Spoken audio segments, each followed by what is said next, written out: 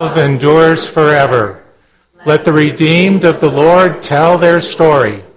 For those he redeemed from the hand of the foe, those he gathered from the lands, from the east and west, from the north and south. Thank you. Be seated. Thanks be to God.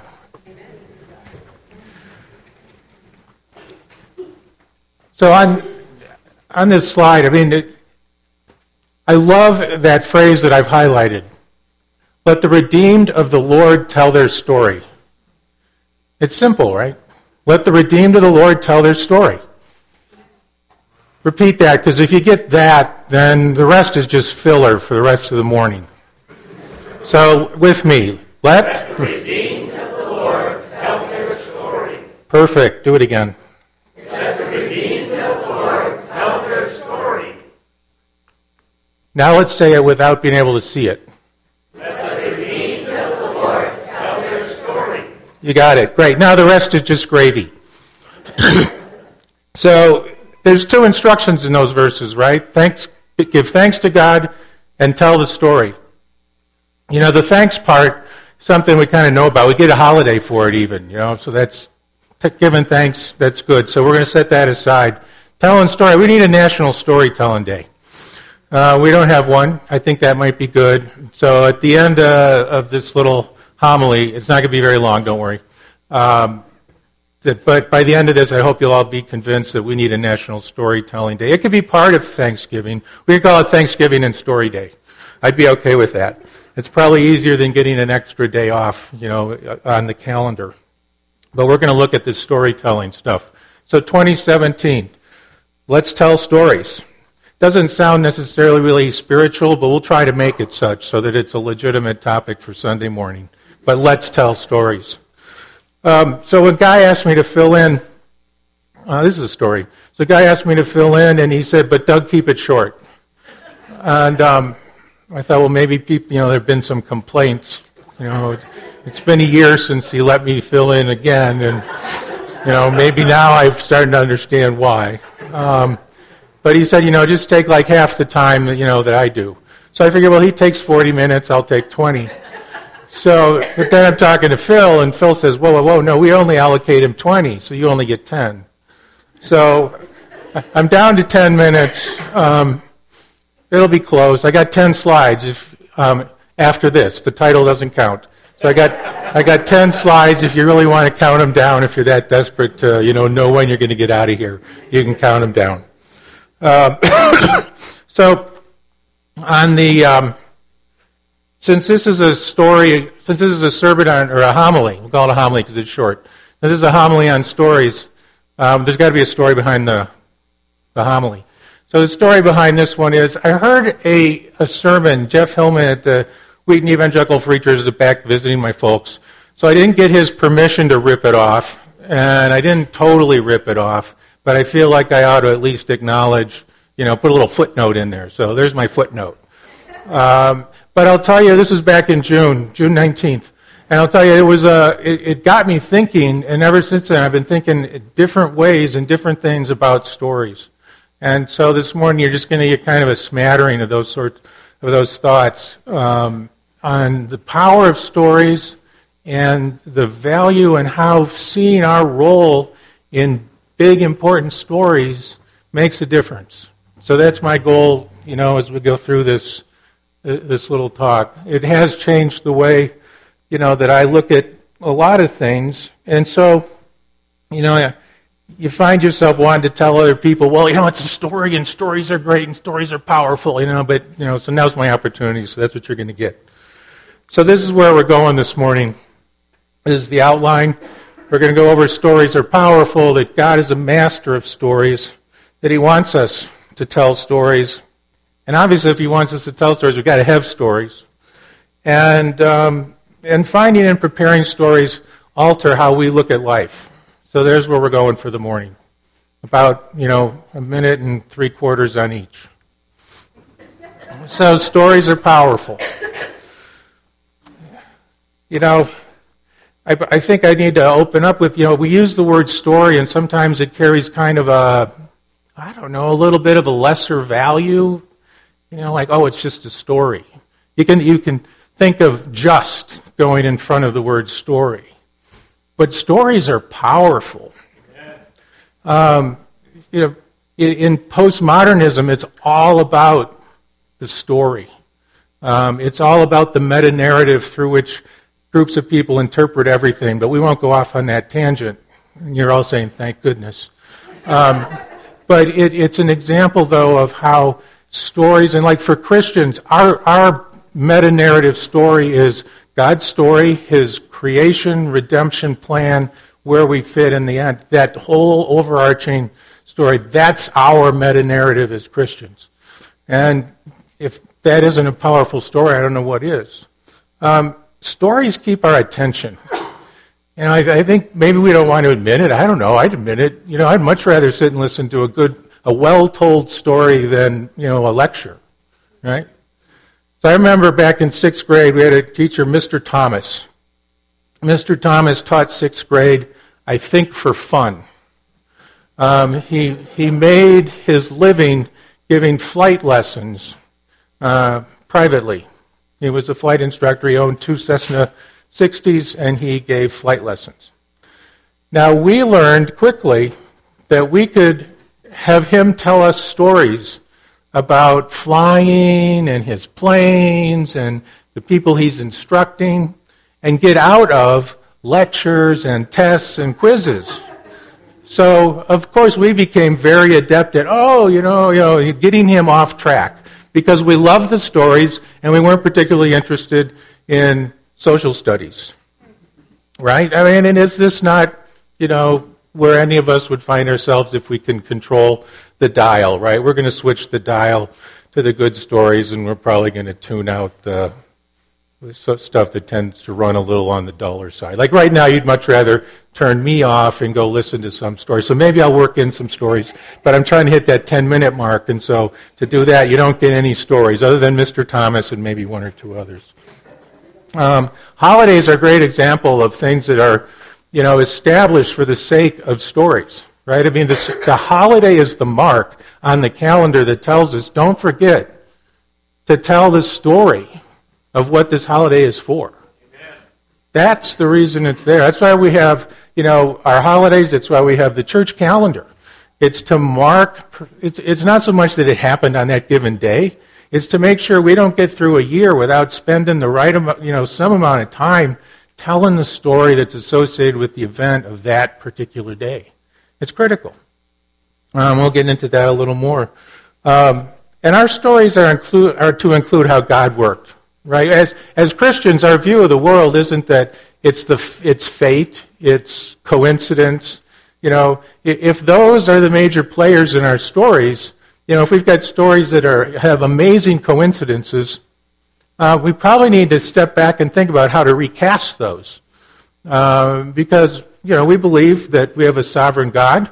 We believe that things happen for a reason. This is one place where Christian theists and Freud agree there are no accidents. So this is we got to make sure we're casting God in His role, or we're giving God credit for the role that He has as the story master. So that's.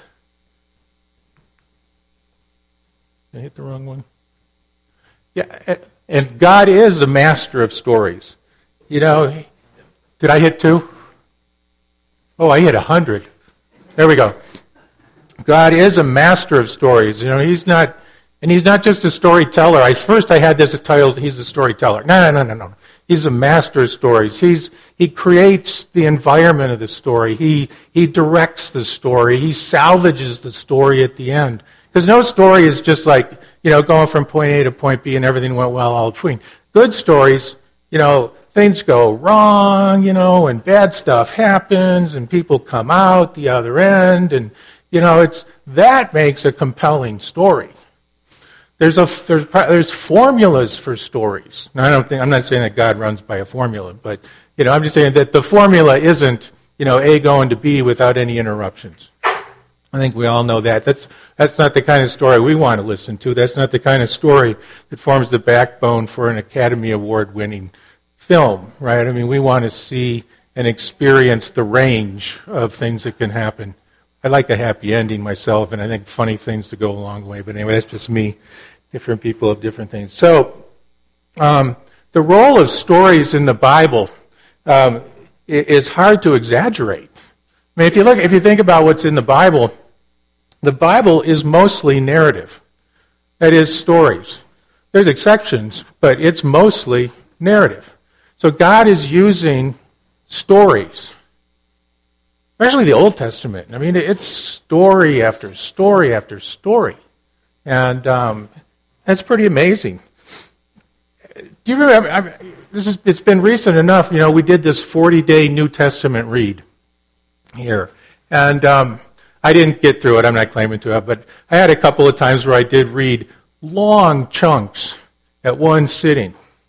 Basically because I had to catch up for like 4 weeks, and I took a whole Saturday and read in pieces. I have never read that much in one sitting of the Bible in my entire life. The Bible is nothing. It hit me. This is a story.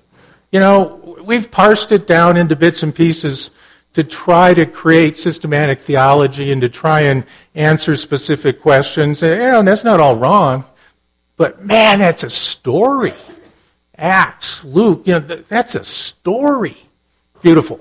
Beautiful stuff. That struck me so much. And as we're going through that, and I'm reading those things, I'm thinking, this is just like, what Jeff Hillman was saying. It's like, man, it's the Bible's a story. Stories are great. Stories are powerful. That was much more captivating to me than sitting down and reading 2 chapters at a time.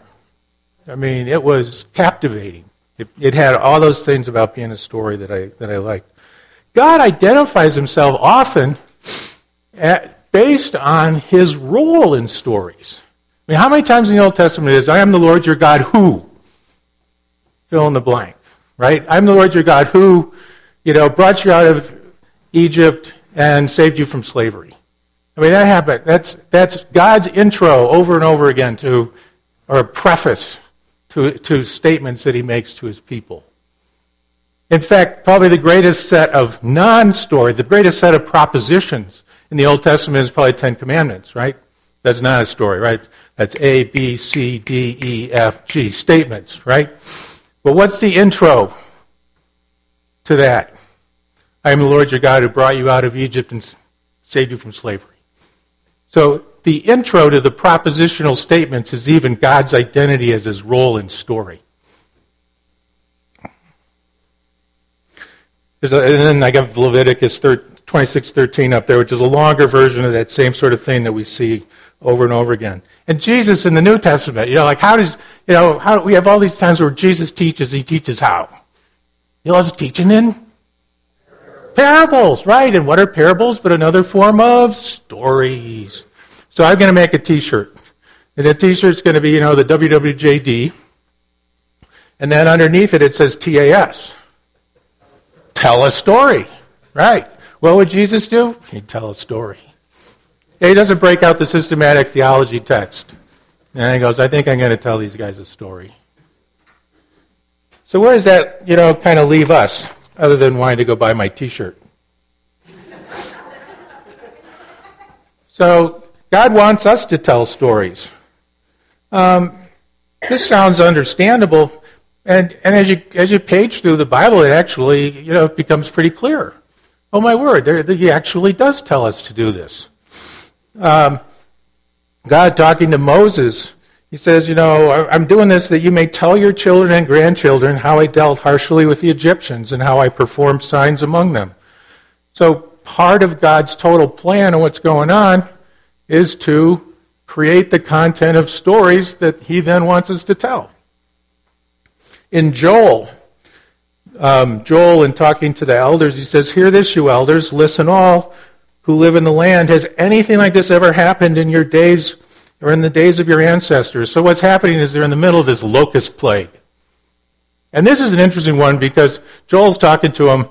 The plague's not over. They're in the middle of it. Total destruction.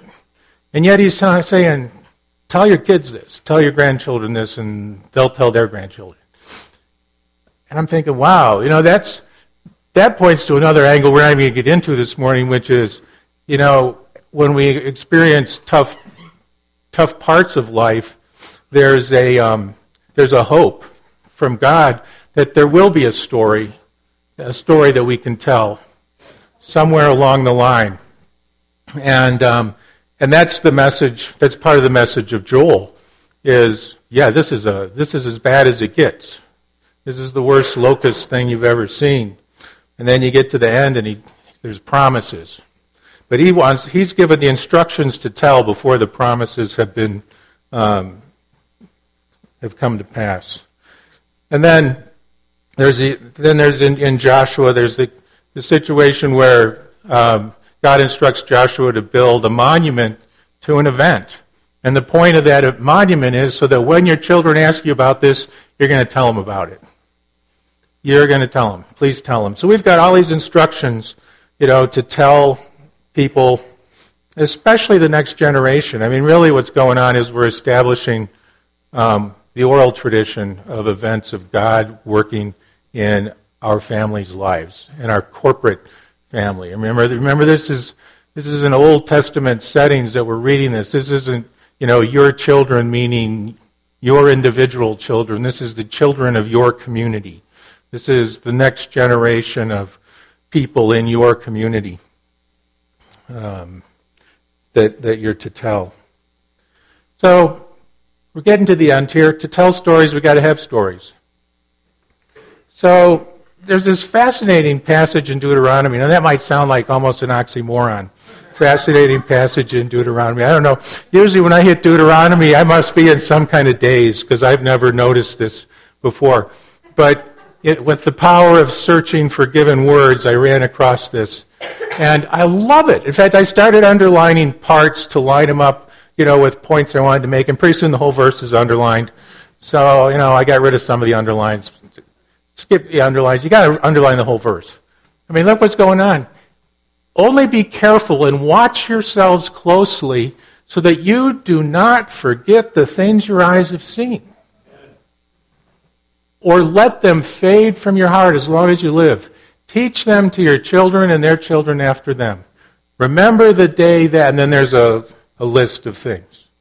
I thought, wow, that's an amazing call to a number of things. Number one, stuff is going on. Right? Stuff's going on. Sometimes I don't have stories because I don't live looking for the stuff that's going on. And we're supposed to pay attention to it. We're going to become more aware of the stuff that's going on if we choose to pay attention. There's an intentionality to finding the stuff that's going on and being aware of the role, that God's playing in it. Now we've got to remember it. Oh my word, this made me feel really bad. I mean, I'm old now, and I forget all this great stuff that I'm sure happened. And I don't have them written down, and what have I forgotten? And I think there's a lot of truth to that. I'm jealous of people who, who journal. If I journaled, I probably would never bother to go back and read it. So I don't know. I'm not too upset about it. But I think there's a point for writing stuff down just so that we remember it. I think this is a call to figuring out how is it, whatever it takes, how is it you're going to remember it. I haven't totally figured that out, but I do know that if I tell a story enough times, I remember that story. That sticks with me. So if it's a good story, it sticks with me. Now the people around me are tired of it, but at least I got it down. Yeah, sure. Kendra's nodding her head. There's a number I'm sure that she's totally tired of. But I just love what this verse tells us. So stuff's going on. Pay attention. Remember it. Tell it. 1, 2, 3, 4. So there's your. You could have used this as our verse for the morning instead of let the redeemed of the Lord tell their story. See, this was much longer. We never would have gotten all this. All right. So a couple of quick observations about stories. And we kind of just touched on them. Finding God's stories in our lives means we just got to be aware. I mean, it's all going on. We know it is. We've got to be aware. So let's be aware. Telling stories helps us remember them. It's one way, and if you got other ways to help, writing them down helps you remember them. It also helps flush them out. So that's another good one.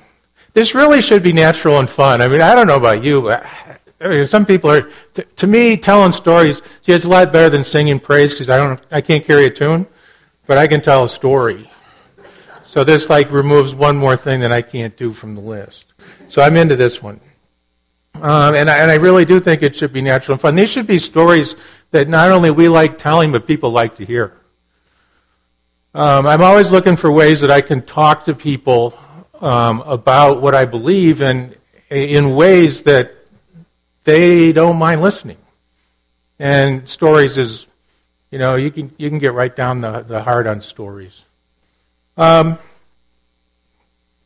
have a friend who writes up stories and just short ones and puts them aside. Sometimes they're for him to just kind of square away what he's thinking. Sometimes they're for his kids. Sometimes they're for anybody who'll read one. But he writes them down, puts them aside because that way he doesn't forget when it's fresh. And I think, well, that's probably a good thing. I'm not claiming I'm going to do. I should do some of that. I can make that statement. But anyway, so that leads us to, since it is, New Year's Day, we got to have a New Year's resolution. I know it's a little corny, but anyway. So here's the one I proposed for this morning. Drawing on important developments in your life. Hey, ID 5 to 10 important stories. I'm not even making you write them down. Or write out, full short stories here. I'm just saying, get the titles to 5.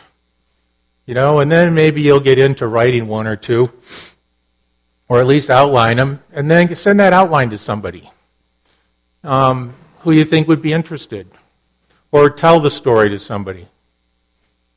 I think it's just invaluable. I mean, we've seen that there's God calls for it, there's a place for it. It should be fun. I'd be interested in hearing other people's stories. It's interesting, and I'm excited about this. I think that it's something that I can do, and so it gets me excited. So here's a couple from my list. Why I'm not a dentist. My accidental conversion story. How Cheryl and I met and started dating. A story of our trip to China. How I ended up as a philosophy major, and how I ended up in the pharmaceutical industry. And these all have little weird quirks in them, which you could attribute to fate or coincidence. But of course, that's not how we interpret our stories, is it? No, there's God's grace in them. The point is, we're living through a life, we see things that happen, and we attribute it to God's grace, and we remember it. And we pass it on so other people go, yeah, my experience now reminds me of when this happened to somebody else. God's grace was in their life. His grace is in mine too. So that's the resolution and the conclusion. Let's make 2017 the year of telling stories, and the author will be glorified.